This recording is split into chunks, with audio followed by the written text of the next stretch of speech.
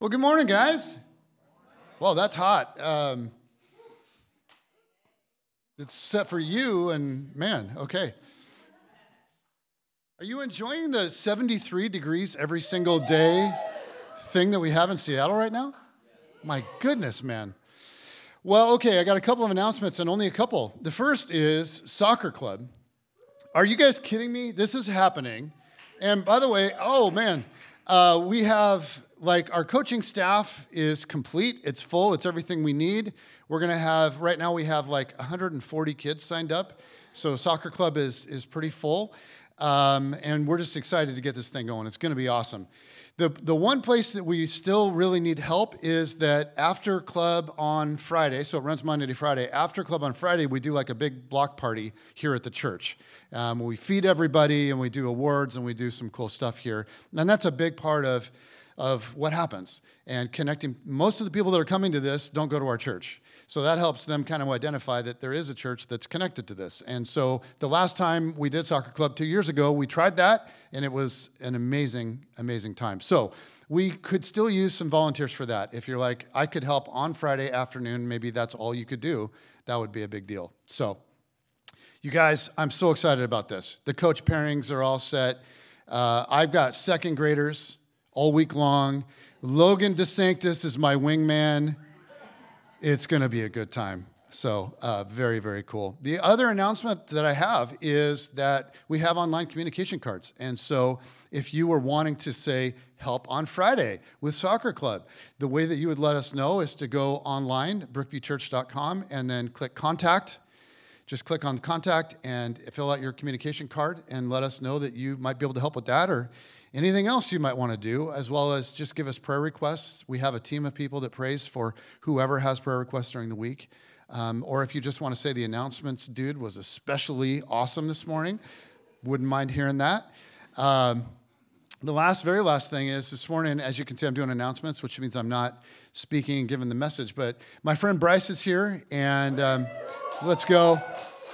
And I actually this is my second time with Bryce. I went up to his house this week in Arlington, and we had lunch together, and he bought me Jimmy John's. It was big time. And he just showed me all around his house. And you guys, this guy is like a Renaissance man. He kayaks, he modifies his house, he's got a stage built in his living room with a drum kit on it, and he plays drums from his own stage in his own living room. It's really cool. He's got a complete workout set, and when he stands up here, you'll be like, oh yeah, he does. And he's learning to play banjo, so I was like, dude, do you want to come down and do worship sometime? Would you guys like to see Bryce play banjo someday? Yes. Yes, you would.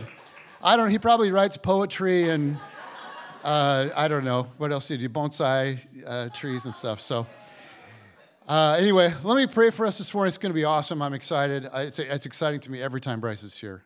So God, I just thank you this morning for this group of people that are gathered here, that are online, and that are going to watch later. And God, I just pray, as Rebecca did earlier, that you would fill this place with your Spirit. God, I pray that you would move in here in us in a way that is personal. We come in here walking through all kinds of things in life, and we need to hear from you whether we know it or not. So God, would you speak to us individually? Would you speak to us corporately? And would you make yourself known among us today? In Jesus' name, amen.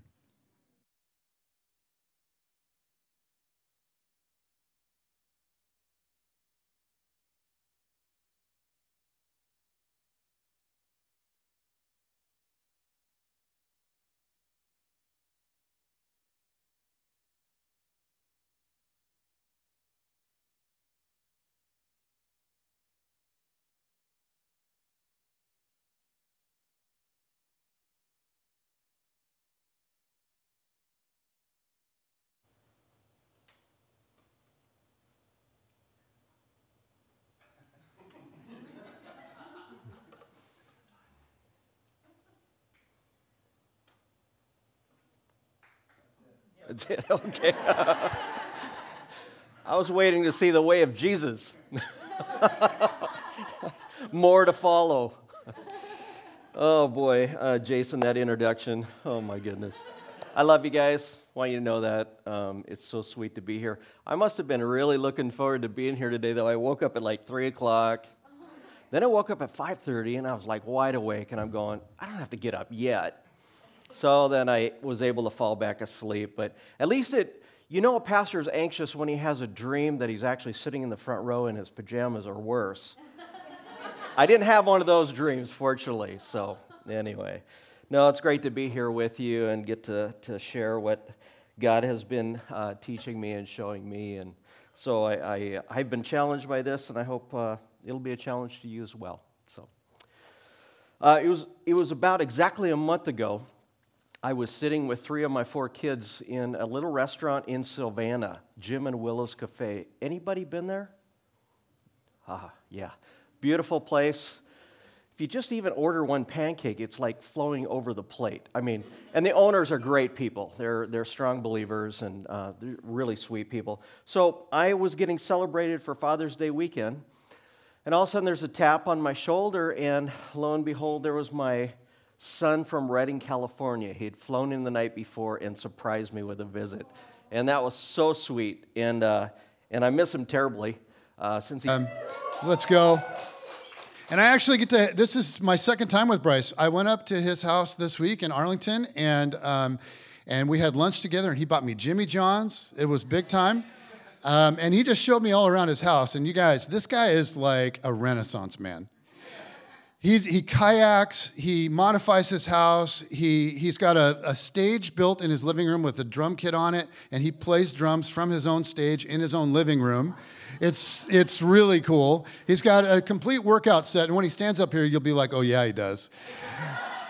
And he's learning to play banjo, so I was like, dude, do you want to come down and do worship sometime?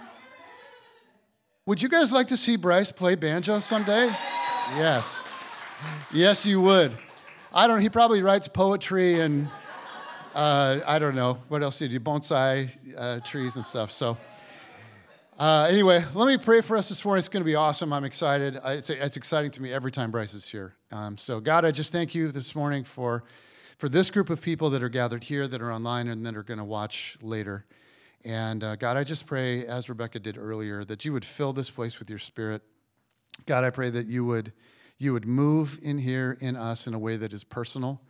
We come in here walking through all kinds of things in life, and we need to hear from you whether we know it or not. So God, would you speak to us individually? Would you speak to us corporately? And would you make yourself known among us today? In Jesus' name, amen.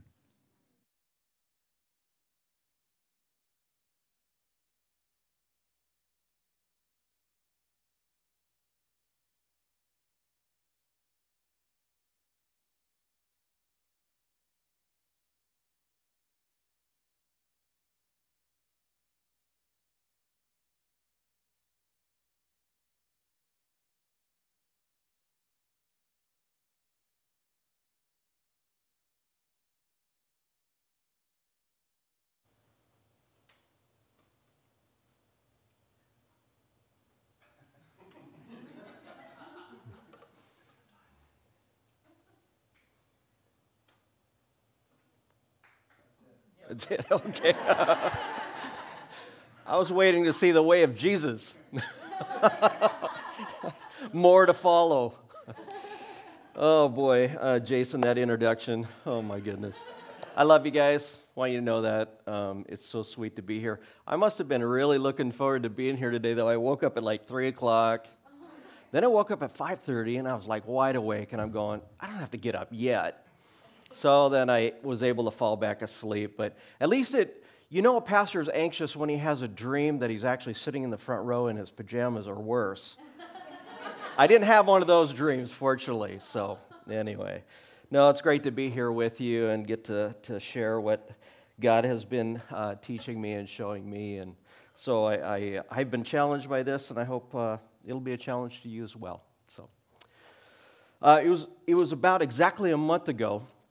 I was sitting with 3 of my 4 kids in a little restaurant in Savannah, Jim and Willow's Cafe. Anybody been there? Yeah. Beautiful place.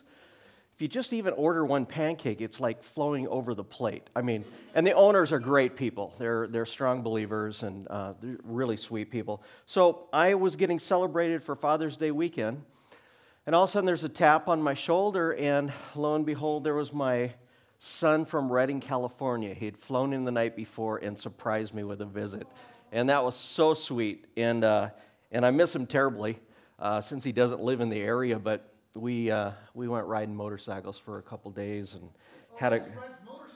Oh, great! Oh boy, I'm bigger than life.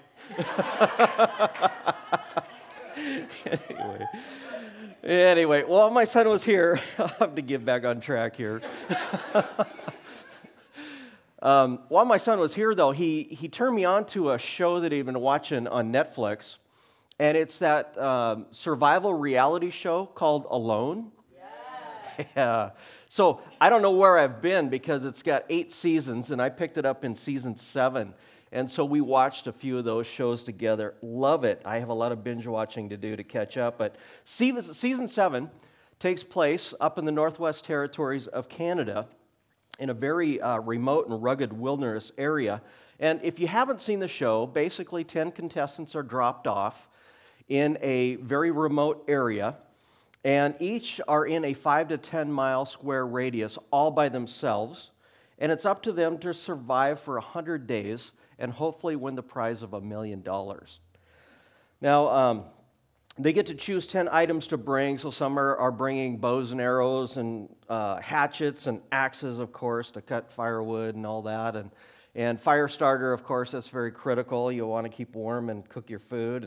And gill nets for fishing, because they are around parts of a really huge lake up there in Season 7.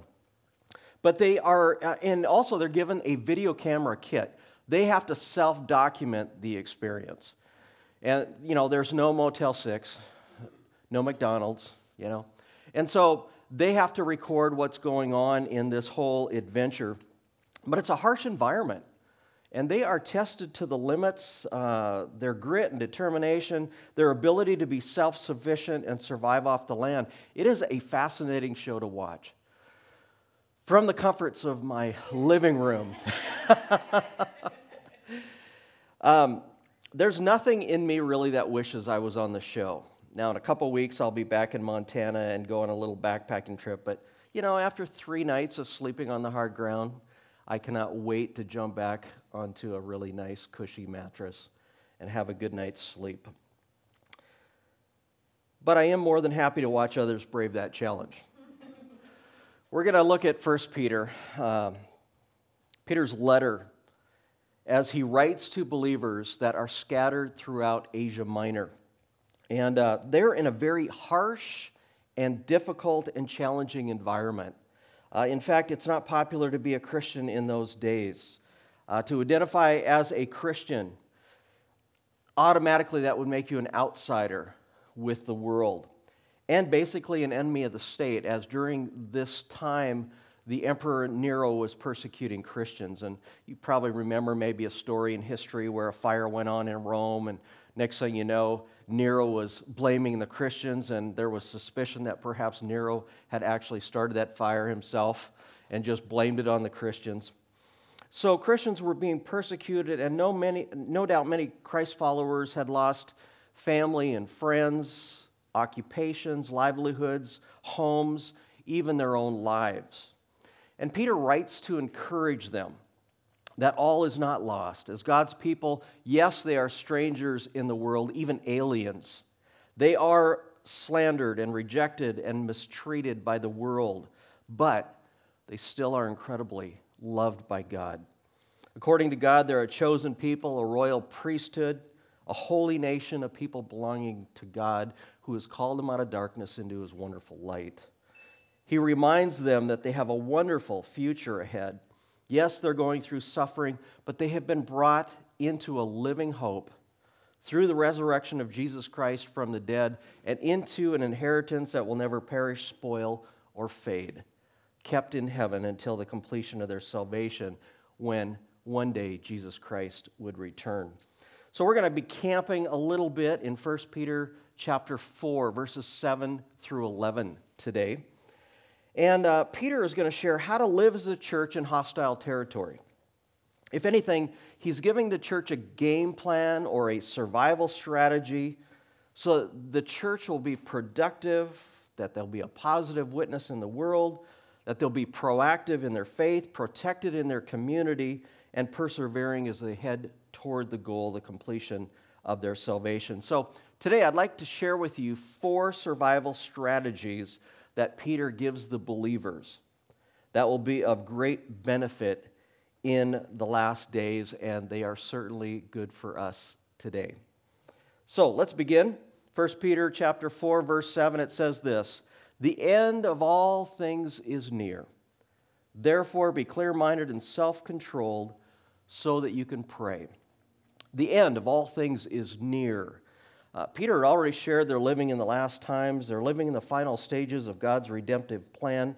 The emphasis in the original language is not so much a specific chronological period of time, but it gives this sense of there is something being fulfilled and nearing its completion. Something is getting wrapped up. Now, I've been working on a home remodel, and Jason was over this week, and I was taking him all through the house with all the different things that have been done, and I still have a ways to go. But, if I told you that my home remodel, the end of my home remodel is near, what I'm not saying is it's going to be done by Wednesday. There's another word for that. It's called a miracle, actually. Rather, what I'm saying is I am nearing the completion of the renovations that I wanted to make in my home.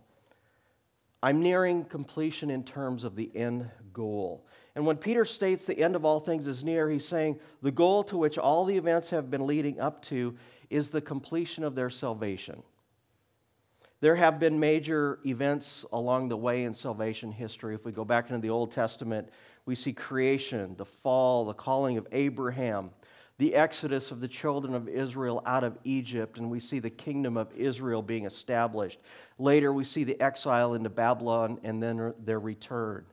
We walk into the New Testament, we see the birth of Christ, his death, his life, his death, his resurrection, his ascension into heaven, and the outpouring of his Spirit to establish the church. And by the time Peter writes, the church has been established for about 30 years. So when Peter says the end of all things is near, you got to think this. It was true then, and even more true today. The same truth is repeated by other New Testament writers. In Titus, we wait for the blessed hope, the glorious appearing of our great God and Savior, Jesus Christ.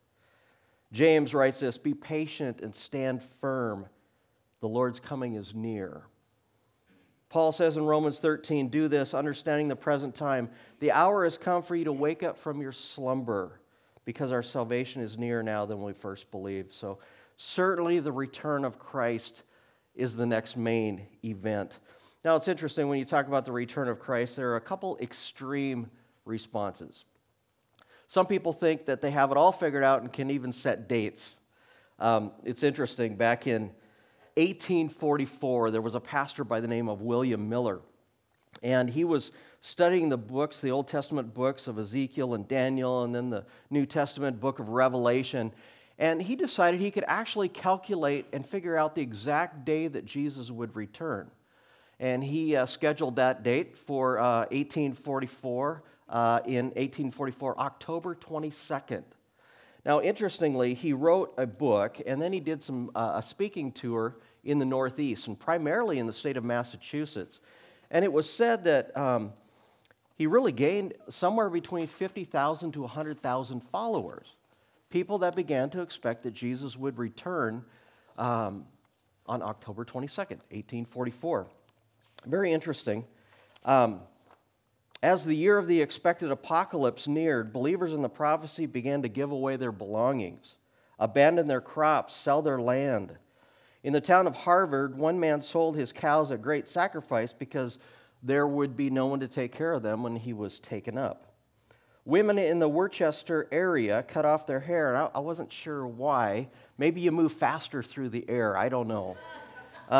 They removed the ruffles from their dresses, threw or gave away their jewelry, and in some cases, everything they owned. Others broke up all their furniture, declaring that they would no longer have use for tables or chairs or beds. And wanting to be suitably attired for heaven, they made long white garments. They called them ascension robes. They were preparing. And apparently they believed Christ was going to return on a mountain, and the mountain nearby in Massachusetts was Mount Wachusett. So the day came. Thousands of people wearing ascension robes went up this mountain to await the return of Christ. Now there was a man who had arthritis. He couldn't make the climb, so what he did was he climbed the tallest apple tree in his yard and perched there for the evening. Another family in another town did the very same thing. They got into an apple tree and all perched there wearing their ascension robes awaiting the return of Christ. And it didn't happen. And a lot of people were incredibly devastated. Well, that's one extreme. I think the other extreme is figuring that end-time stuff is so complicated and too difficult to understand that we avoid it completely altogether. And that's another extreme. Peter really isn't concerned that we have all our end times events figured out. Rather, he gives survival strategies to the church as we live in these days. And so his first survival strategy is this: pray seriously. He says, the end of all things is near, therefore be clear-minded and self-controlled so that you can pray. Don't quit your job, don't sell your stock, don't max out your credit cards, even though that's kind of a cool idea. Don't sell the farm, don't climb a mountain, don't get up in an apple tree wearing your ascension robe, don't panic, don't become anxious. Rather, he says this: be clear-minded or sane. Think about things and evaluate your situation maturely and correctly, and be self-controlled, or another word we could use there is be sober. Don't be careless. Be spiritually alert. Don't be intoxicated by anything that would throw you off course. Keep a clear head so that you can pray appropriately and effectively. I was thinking about this, and I wonder if Peter maybe had a flashback as he was talking about prayer. I don't know if you remember when he was with Jesus, and it was the night that Jesus was arrested, and they're in the Garden of Gethsemane, and Jesus invites Peter, James, and John to go a little farther into the garden with him to pray. He says to them, "My soul is overwhelmed with sorrow to the point of death. Stay here and watch with me." And later Jesus finds them, and they're sacked, they're sleeping.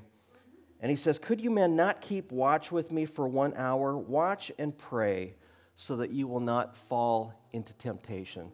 I have a feeling that was a lingering memory in the mind of Peter. And he says here, be clear-minded. Know what's going on. Be self-controlled. Don't lose your spiritual concentration. Stay on course. Be alert so that you can pray. And I think those are good words for us today. I think it's important for the church. As we near the end, prayer is so vital and so key. Keep in connection with God. It's a survival strategy. Pray seriously. He goes on in verse 8, above all, love each other deeply because love covers over a multitude of sins. Above all, love each other deeply. Here he's pointing out love is to be a priority. We know in the Bible that Jesus said, all men will know that you're my disciples by the love you have for one another. It's a priority. 1 Corinthians 13, we sometimes refer to it as a love chapter, and it begins by saying, hey, you can have all these gifts, and you can be doing all these good things, and you can be a sparkling church attender, but if you don't have love, it doesn't amount to anything. Love is to be a priority. Second survival strategy is this: love deeply. Love earnestly, sincerely, intensely. Anybody grow up in Minnesota? Midwest? Used to some snow? Yeah. It's so funny to live out here and, you go looking for a shovel, can't find one when there's snow. But, I went to college in Minnesota, and the winters are so long and so harsh and so cold that we loved it when spring would start to show itself as the grass would kind of peek out of the snow. We'd get all excited because we had been indoors for a long time. And so the school one year, it was springtime, and they decided that they were going to do a fundraiser for missions. And they called it a fun run. And I know that seems like an oxymoron, doesn't it? Fun and run. And we had been indoors for the whole winter, so we were not in running shape, really. But I signed up for the 10K. And yeah, that was smart. Yeah, really. But I noticed there was another guy that signed up for the 10K, and his name was Tommy. He was actually from my hometown. I was living in Montana at the time. And Tommy was a runner. Tommy would boast and brag about how many miles he'd put in. It was real common for Tommy to go off for a 10-mile run, 12-mile run. And I noticed that he was in the race, and so we began the race that day, and I was so surprised that Tommy was behind me. And I made a decision right then. I am going to keep Tommy in my rearview mirror. I'll tell you what, I was dying. I wanted to stop. Man, I was so tired, but knowing Tommy was behind me kept me moving forward. And I kept straining forward, and I know it was grit, determination, and I know this, a little bit of competitive pride. And I was able to finish the race and keep Tommy behind me. Now, it's interesting, when Peter says, love one another deeply, the sense that Peter is really giving in the original language is really saying, I want you to strain at this thing. I want you to be fervent in your love. You are going to feel like quitting. It's going to get tough. But I want you to keep going. Keep straining forward, even when you don't feel like it. Love is so critical. Even more important when the end draws near. From what I see in Scripture, there's going to be pressures and stresses, trials and tribulations, and relationships will be put to the test. In fact, in Matthew 24, it says, the love of many will grow cold in the last times. And isn't it true when pressures and challenges and stress comes along, it puts a strain on relationships. Even more important to press in and love well. And it takes work. It takes perseverance. Above all, love each other deeply. And then it adds this phrase, because love covers a multitude of sins. Now, there's a verse in Proverbs chapter 10. Hatred stirs up dissension, but love covers over all wrongs. What Peter's not saying is, you know what, we can just sweep sin under the rug and avoid it. Or he's not saying we should ignore it. There's no need for repentance. Here's what he's saying. This kind of love can offer grace in such a way that small offenses don't have to become big offenses. When the body is loving in this way, when they seek to overlook offenses, they can forgive quickly. They don't become easily offended. They don't allow the enemy to get the upper hand in an attempt to divide and destroy the unity in the body. Hebrews 12, 14 and 15 says this, make every effort to live in peace with all men, so that no one misses the grace of God and that no bitter root grows up to cause trouble and defile many. You know, you have to think, in Peter's day, the believers didn't gather in large buildings with hundreds of people. They were basically house churches. So you have pockets or handfuls of believers here and there. Can you imagine if the unity among those handfuls of people were broken by a bitter root? Can you imagine what that would do to that house church? Now, in our culture, especially in the U.S., if church members get upset, all we have to do is walk down the street and find another church. That wasn't the case in Peter's day. I can't help but think of the fictitious story of a man who was shipwrecked on a deserted island. He was an industrious, hardworking sort of man. So by the time he was rescued 15 years later, he had managed to transform the island into a collection of roads and buildings. The people who rescued him were amazed at all his accomplishments, and in fact, they asked him for a tour of the island, and he was very happy to oblige. He began the tour. He said, that building over on the left, that's my home. You'll see I have a comfortable 3-bedroom estate, and I've got indoor plumbing, and I've got a sprinkler system. And that's my storage shed in the backyard for the yard tools. And, the rescue party, they were so amazed. In fact, it was better than some of their homes on the mainland. And he goes, that building over there, that's a store where I do my grocery shopping, and next to it, that's the bank, that's where I do my banking, and across the street, that's the gym I work out at. And they were impressed. They said, what about those 2 other buildings over there? He goes, well, that building on the left, that's where I go to church. They said, what about the building on the right? He goes, that's where I used to go to church. Love is so important. This kind of expression of grace keeps unity and peace. And it's a powerful witness to a watching world that wants to see what's really genuine, what's real. Is the love that is proclaimed among the believers a real thing? Is God really that powerful? Can He change lives? Pray seriously, love deeply, and let's look at the next survival strategy. It says in verse 9, offer hospitality to one another without grumbling.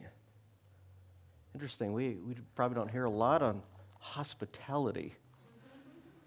But here's the strategy: share joyfully. Peter uses this term, kind of a broad term, offer hospitality to one another. I was thinking about this. It's really easy to be hospitable to our really, really good friends. They invite us over for a barbecue, and then we reciprocate. We invite them over to a barbecue. And we like doing things together because we're just good friends. They're lovable people. They're fun to be with, and we have the barbecue, and we play cribbage or Catan or cornhole or twister or marbles, whatever you do with your good friends. But this word hospitality can include the love of strangers. In Peter's day, hospitality was so important. For one thing, if you're going to have a church, somebody had to open up their home. That's hospitality right there. And then there were traveling teachers. And then you have to think, Peter was circulating his letter among the various churches in Asia Minor. Somebody had to carry that letter. It didn't come in an email, And then certainly believers that were being persecuted in different areas, perhaps even lost their homes, would be fleeing and need a place to stay. So overnight accommodations was really important. So hospitality was such a gift that the church could offer. But it's interesting, he says, without grumbling, without complaining, without whining. There's a cost to serving up this kind of love. It's not always convenient. It disrupts your space, your privacy. It could be costly. And it could be a chore. Guests could maybe overstay their welcome. I was thinking, some cultures are so good at hospitality. I've been to Russia several times, and the believers over there, I can't say enough good things about their hospitality. They're beautiful people. And they invite you into their home, and over there, you know what I'm talking about. Their master bedroom is typically the living room because they have a couch that rolls out into a bed. It's not like they have a whole bunch of rooms. We have rooms for everything that we do, Like I have a sewing room. That's another thing you didn't mention. No, I'm just kidding. I didn't show you that room. I was too cool. No, I'm just kidding. No, that's my leatherworking room. I make saddles. No, I'm just kidding. Anyway. Somebody said once about me, they said only believe about 50% of what he says. Anyway, back to Russia. They are incredible hosts. They give you the best that they have. You know that they don't have a lot to give, but you know what? They're giving up their master bedroom for you, and they're sleeping in their kids' room. And I remember visiting over there once, and I was surprised in this little apartment building, there was such a nice shower. And you know what I found out is they went out and actually bought a shower and had it installed knowing that I was coming to stay with them. Wow. Talk about humbling, And they serve and wait on you, and they're always giving you chai at night, and trying to, I gain a lot of weight when I'm over there. But they do all this with joy. They love being hosts. And I was thinking, in our part of the country, I don't know if we're always necessarily that hospitable. We do have our good friends that we like to do things in, but I think, especially in this part of the country, we have a high value on our privacy, our independence, and even just being alone. And I know that COVID hasn't been that helpful. Social distancing and hospitality really seem like opposing terms, don't they? A little bit. It's interesting in the New Testament that 5 times hospitality is mentioned, and twice it's given as a qualification for either being a deacon or an elder. Hospitality. And here it's a command, it's a survival strategy for the whole body. And it takes work, it takes grace, but it's the natural outworking that flows from a genuine and sincere, earnest love. Let me ask you this. Do you see your home as a gift that God's given to you, whether big or small? A gift that you can use to serve others? When's the last time you had someone over to your house that wasn't somebody in your inner circle of friends? Do you love others in such a way that even if they're a stranger, they feel comfortable in your home and feel welcomed? As we near the end, it will be even more important to be together as believers in community, in fellowship, practicing hospitality to fight against loneliness and discouragement and disconnection. There's a verse we often refer to in Hebrews 10:25, and we often kind of apply it to gathering together on a weekend, but I think it's bigger than that. It says this, "Let us not give up meeting together as some are in the habit of doing, but let us encourage one another, and all the more as you see the day approaching." Pray seriously, love deeply, share joyfully. And finally, Peter's going to add a 4th survival strategy, and it's this: serve faithfully. He says in verses 10 and 11, "Each one should use whatever gift he's received to serve others, faithfully administering God's grace in its various forms. If anyone speaks, he should do it as one speaking the very words of God. If anyone serves, he should do it with the strength God provides, so that in all things God may be praised through Jesus Christ." Peter's not building a case here to really decide whether we have a gift or not. He's assuming here already that we've been given at least one. A spiritual gift might be defined as this: a special divine empowerment given to each believer by the Holy Spirit to accomplish a given ministry God's way, according to His grace and discernment, to be used within the context of the body of Christ. So, what I'm saying there is it's divinely sourced by God. It's to accomplish a purpose, a given ministry. And it's really God-given. It's not manufactured by us or by the believer. And God knows just what the body needs, and so He gives accordingly. And, He looks at Brookview and He goes, "You know what? We need someone with the gift of leadership. I'm going to give the gift to him. And we need someone with the gift of mercy," and He hands that gift out to somebody else. And we need somebody else in the gift of serving. And, it's interesting. We have these lists in the Bible, and they're not exhaustive. I think they're just a sampling of the gifts that God has given. We find them in 1 Corinthians 12 and Romans 12 and Ephesians 4. And God sees what the church needs, and He gifts accordingly. Using our gift as a practical expression of the love we're to have for one another. In fact, He uses the word faithfully administering, and there's another word that we could throw in there that's really a synonymous term. It's stewardship. In Peter's day, a steward was a person that was put in charge of managing a homeowner's business or property. That was a steward. What a great analogy. We have been given a gift, and we are to steward the gift that has come from God and administer it in the way that God has intended for the strengthening of the church. Do you know how God has gifted you? Are you using your gift in service to one another for the purpose of building up the body? I have the privilege of being dean of a school north. Many of you already know that, Reach Training Institute, and it's kind of cool. This year we'll have our cohort 1 going in as juniors. That's cool. I've been building a new cohort to start this year in the fall, and so far I have 5 students accepted and 2 are in the pipeline applying, and I fully expect that they'll be in, so we're looking at 7, and I'm still recruiting. But I'm so excited. I was teaching a class last term. It was called The Life and Ministry of Jesus, and we were looking at the Gospels and just saying, how did Jesus do ministry? How did he disciple? How did he build people up?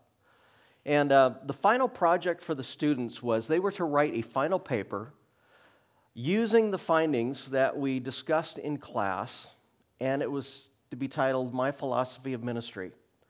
As if, and they will be, going into churches to serve one day, what do you see in the life of Jesus that you want to take with you as you walk into ministry? And one of my students, I loved how he worked one of his points through, because he really noticed when Jesus sent out the 72 and sent out the 12 and all that, he empowered them. And he said, I want to empower people to serve. And then he goes to Ephesians 4 and he goes, it's not the pastor's job to do all the ministry, he's to equip the saints for the work of ministry. And I thought, he got it. He got it. And I love what it says in Ephesians 4:16. It says, from him the whole body, joined and held together by every supporting ligament, grows and builds itself up in love as each part does its work. You ever been called a supporting ligament? I had to go find out what a ligament was. There's a difference between ligament and tendon. Tendon has to do with movement. Ligament has to do with holding the joints together. Can you imagine if we didn't have ligaments in our body? We'd be like a blob, I think, you know? Yeah. So if you're serving here at Brookview, I want to tell you, it's a compliment. You're a supporting ligament. Yeah. You're valued. You're important. Just imagine this, a church that realizes they're living in the nearness of Christ's return. Instead of just coasting or getting by, they take to heart God's word to us to pray more seriously, to love more deeply, to share in hospitality joyfully, and to serve more faithfully by using the gifts God has given to them to build up the body. Do you think that's a church that brings glory to God? I think so. I think so. And you know what? As Peter was sharing these things, sometimes it's kind of fun to try and crawl into the mind of a New Testament writer, but as he is sharing these things, I think something was building up inside of Peter, because he ends this section of Scripture with an exclamation point. He ends it with a doxology. Here's what he says. It's like the Hallelujah chorus all of a sudden, you know? To him be the glory and the power forever and ever. Amen. Now, that's not a statement that you just kind of like crank off as a side comment. I mean, really, hey, he is excited. To him be the glory and the power forever and ever. Amen. And he's looking at the church and saying, a church that does these things, guess what? They're going to bring incredible, incredible glory to God.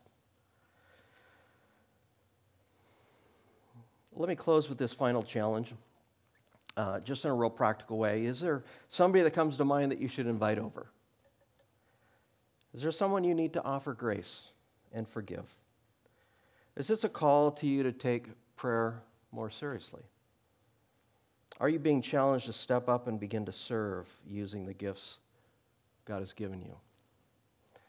Now, I know it's one thing for me to stand here and give you the challenge, but this challenges me too. And here's how it hit me.